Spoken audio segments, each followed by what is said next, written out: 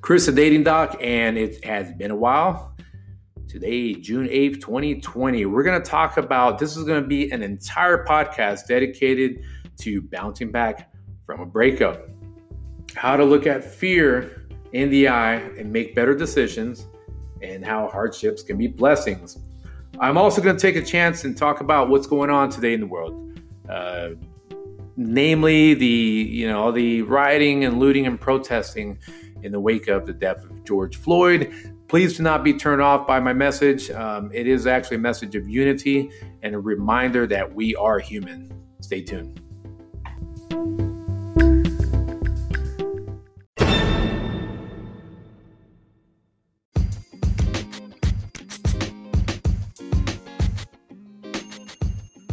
All right, folks, fear, okay? Being scared, being hesitant, or completely just being averse to something. Fear is something that can cripple us and it can protect us, but we have to learn the difference. So I always love to use examples. If you're going to jump off a cliff and you've been told and you know factually there's 40 feet of water when you jump off a 10-foot cliff. That's easy.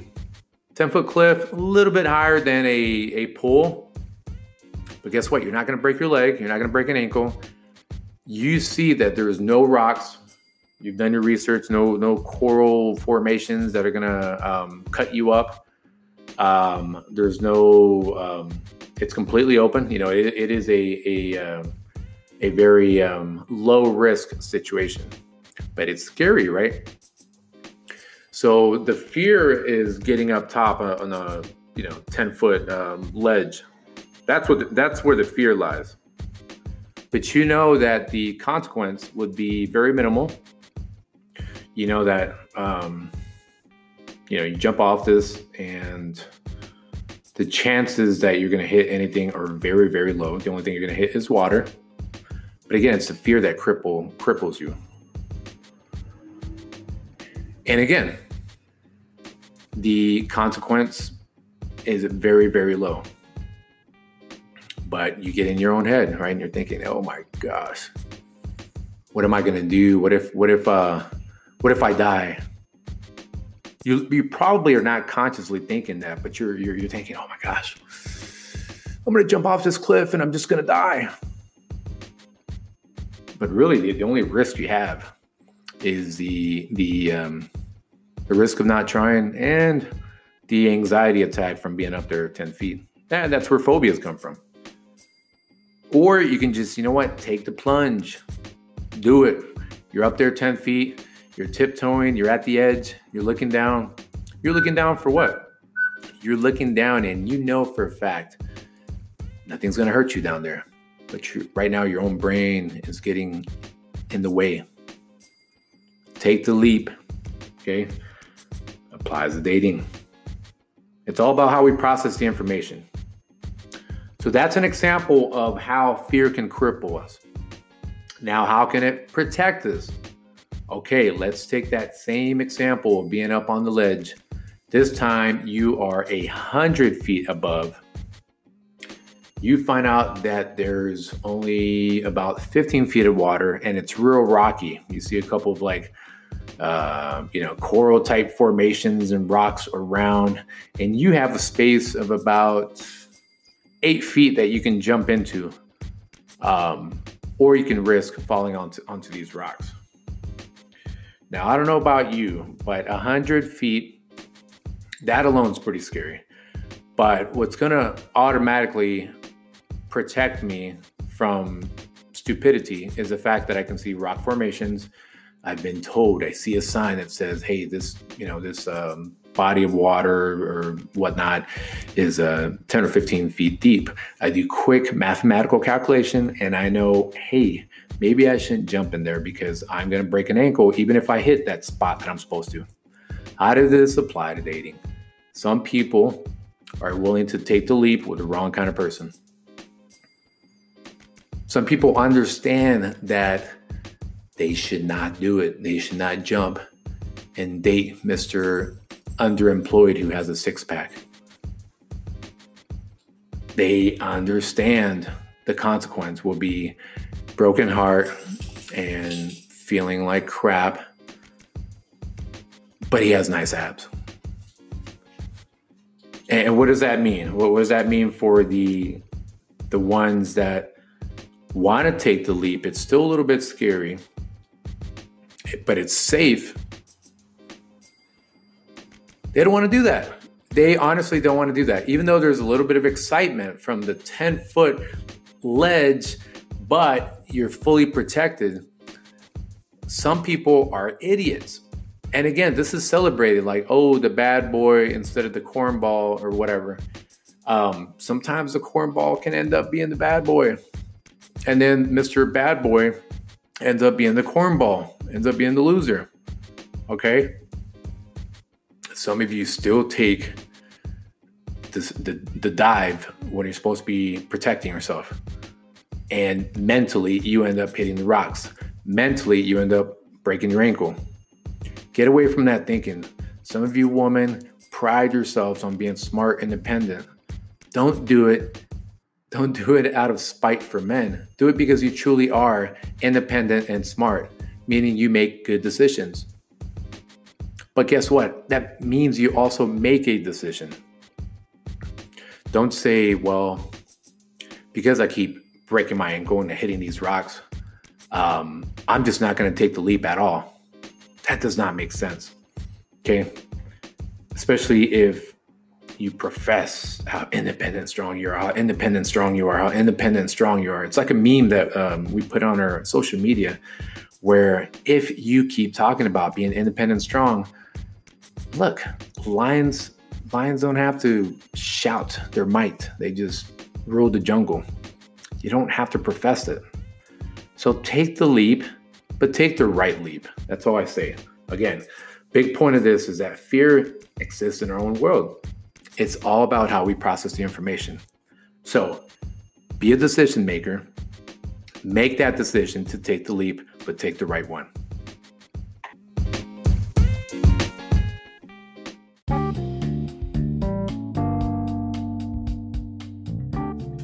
All right, choosing signals. What are choosing signals? Well, first off, this goes back to high school level dating or middle school, heck.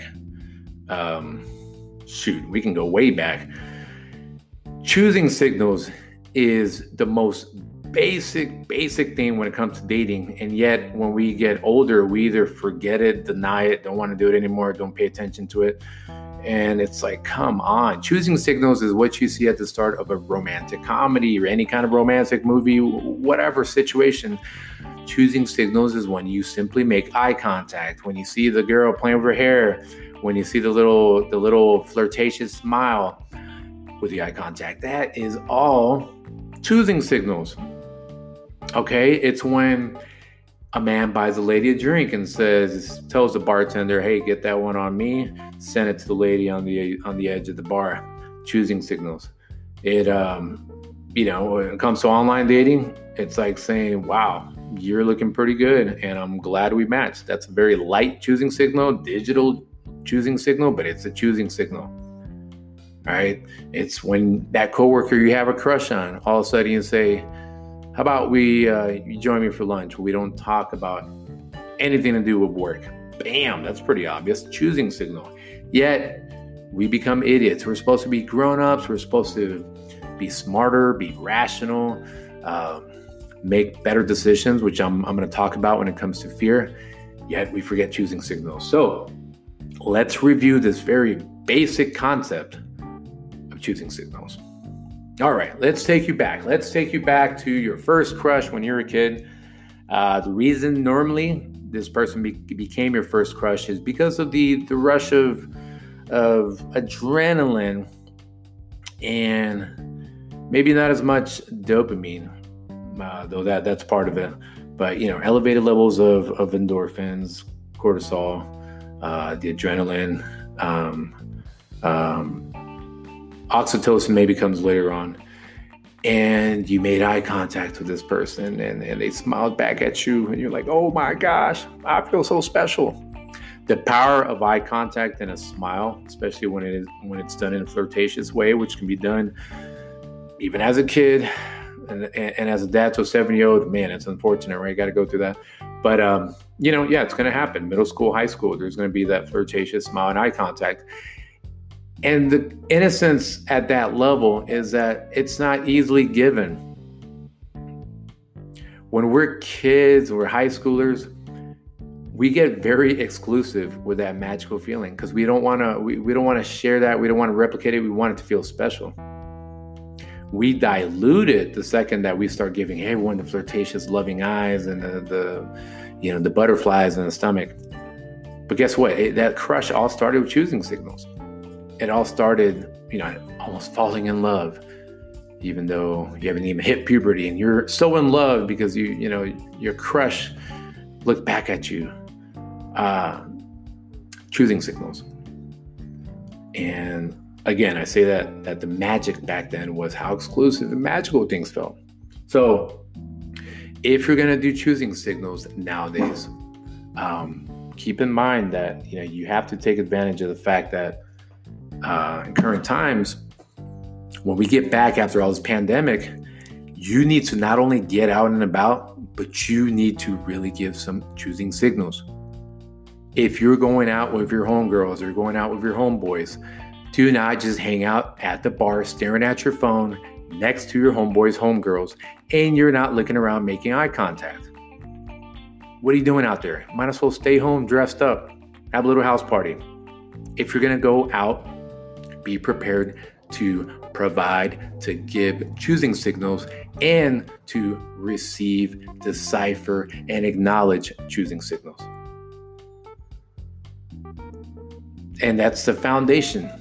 If you work out on your body, if you have done all you have to do for yourself, and you want to get out to meet someone, but you're not giving or receiving choosing signals, what are you doing? Tell me, what are you doing there? That is the foundation. You forget it, you're doomed to fail. So again, give choosing signals and be on the lookout for them as well.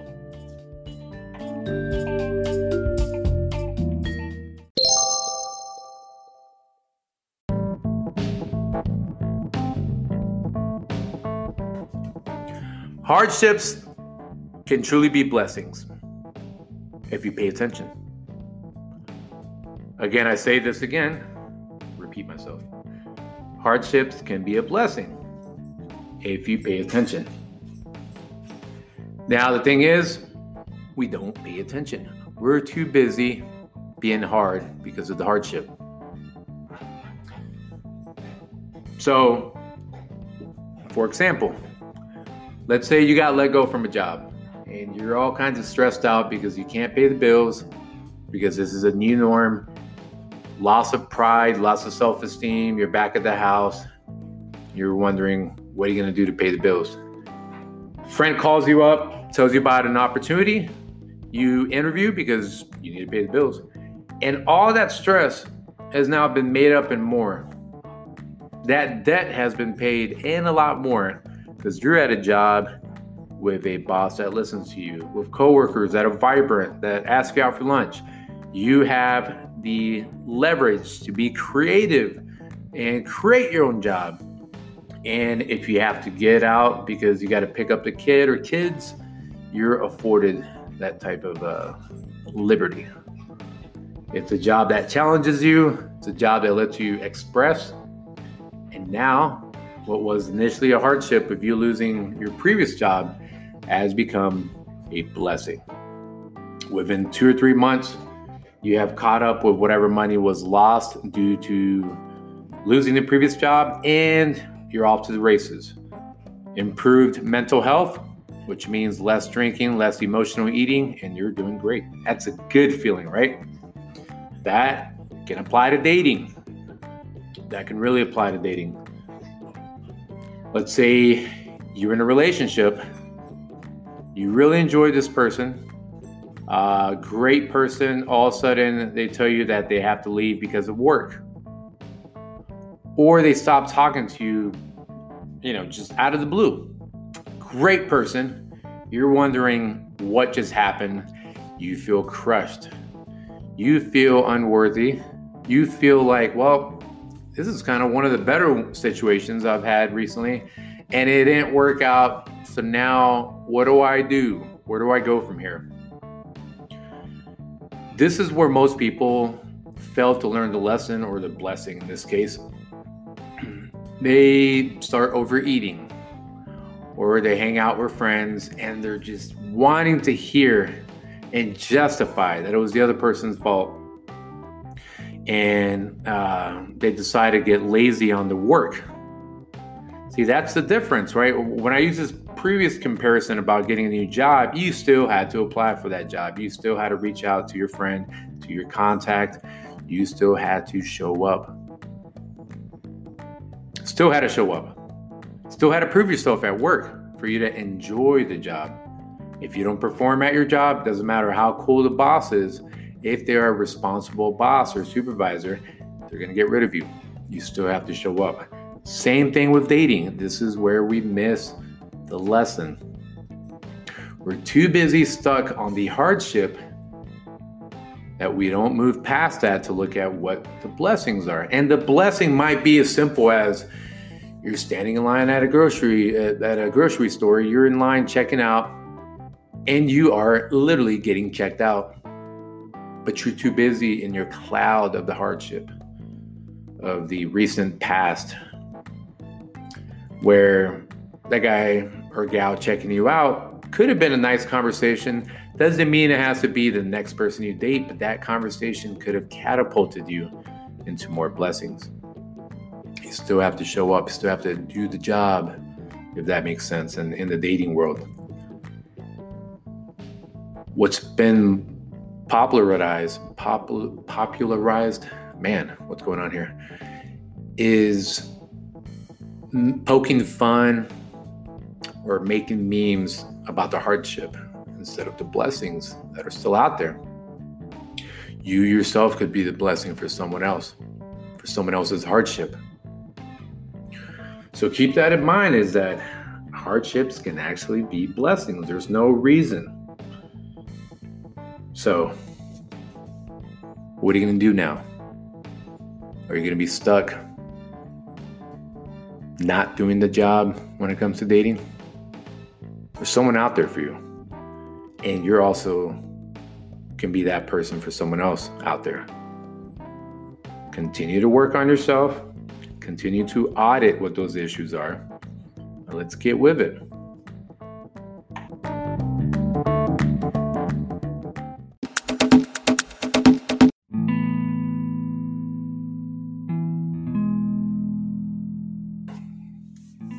At the time of this recording, it is June 8th, 2020. And rest in peace, George Floyd. Now, here's my thoughts on this, okay? And I try to steer clear from any social political view, because as well-intended as it can be, things can be misinterpreted. People can automatically choose sides, and there's this tribal political identity or just us versus them type mentality. But here's my thoughts on this. First off, okay, so let's get some facts out of here. Let's get some facts straight out. If you're rioting and looting small businesses, which may be owned, which might be minority owned, which may even support your cause, you're in the wrong. If you're part of the media that promotes rioting and looting in the name of police brutality, you are wrong. Okay, again, I it's hard for anyone to argue against that. I mean, why loot small businesses that support your community? And if you look at the process of what helps local economy, you're destroying it. You're destroying the underdog. It makes no sense. I'm not even advocating for corporate destruction or looting, because again, some of those same folks that you might be your friends are employees at those big places like a Target, a Walmart, or whatever, you choose corporate West. The other thing is that, this is not an isolated incident. It's not like all of a sudden, because of what happened to George Floyd, this was a boiling point. This was the straw that broke the camel's back. I do believe in George Floyd being a symbol of a healthy movement where people are angry. People are angry, which goes back to my previous point about why they're looting and rioting, but you don't destroy your own businesses. If focus your energy on what matters, not destroying your own community. It lessens the cause. And there's even debate that there's healthy protesting, and then there's rioters and looters that are part of a whole nother group. Again, that's a whole nother subject. But yes, I believe in George Floyd as a movement, but it wasn't like, hey, as a person, he was the reason that all this started. No, it's because of the continued police brutality. It's the fact that these are folks that are supposed to protect and serve.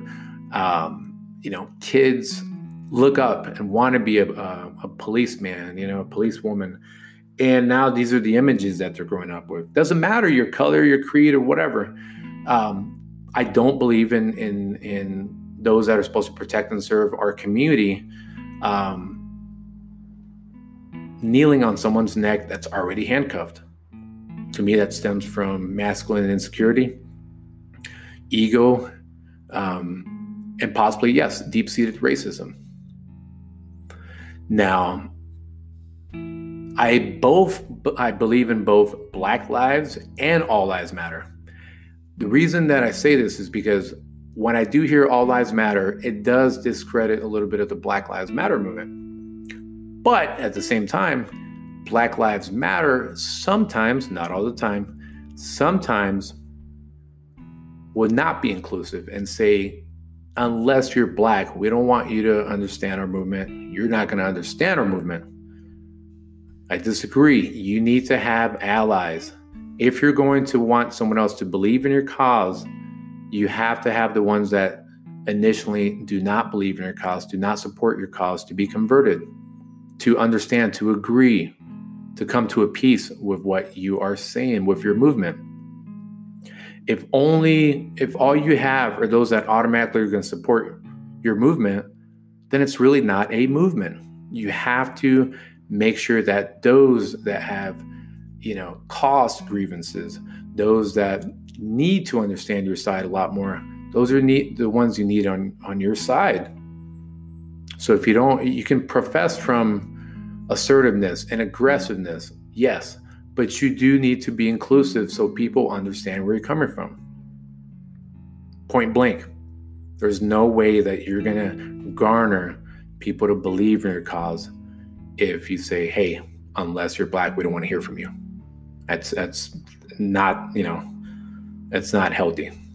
But I also do believe that, yes, all lives matter without discrediting what Black Lives Matter movement is about. All lives matter in the fact that all those that were not recorded, that were not filmed, that were not brought to light on social media, they all matter. Because at the end of it, you want results. You want improvement. You don't want to just argue and fight for no reason. You want improvements, just like a relationship. So what's that compromise?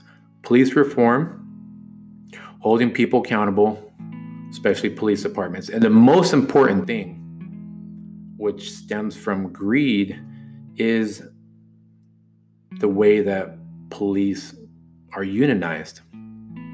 You have to look at the police unions, because that's really what causes the lack of ethics, the just this rampant feeling of omnipotent power with the police, where even local officials can't control them because of the unions, because they have these deep-seated, knowledgeable lawyers that can protect them, can protect their salaries, can protect them from their own policing and regulation. And part of the ethics and culture of the police is that they'll take care of each other before they want to take care of citizens. Now, I know that's a very strong assumption I'm making, but again, this is what we're seeing. I only bring all of this up because I do think it's a bipartisan thing. It doesn't matter what party or whatever, if you really agree that the police should be able to do whatever they want to do, then man, you are something else. But regardless of whatever political party you are, we need to regulate the police a little bit. We need to have ethics classes. We need to teach them how to communicate, nonverbal, verbal communication. And if need be, then they need to understand that, yes, they do have power, but more importantly, they have responsibility. And for those that are protesting, again, I understand Black lives do matter, but you also have to ensure that the side that you want to listen to you can hear you. Hate against hate equals nothing. No progress comes from hate and hate. Okay? History proves that. So again, I hope you don't mind that. I did feel that I needed to touch on the subject because it's one of those things that are, tearing the country apart. And I do take pride in being part of this country. But at the same time, we need to understand that progress needs to be made from this. Okay? Don't confuse it with, oh my gosh, he's a progressive. Progress needs to be made, period. Okay? We are in a very backwards type of thinking where we hate each other based on the color of our skin. Animals should laugh at us if they had reasoning. They should. We're supposed to be the most advanced mammal on Earth, and yet we act silly.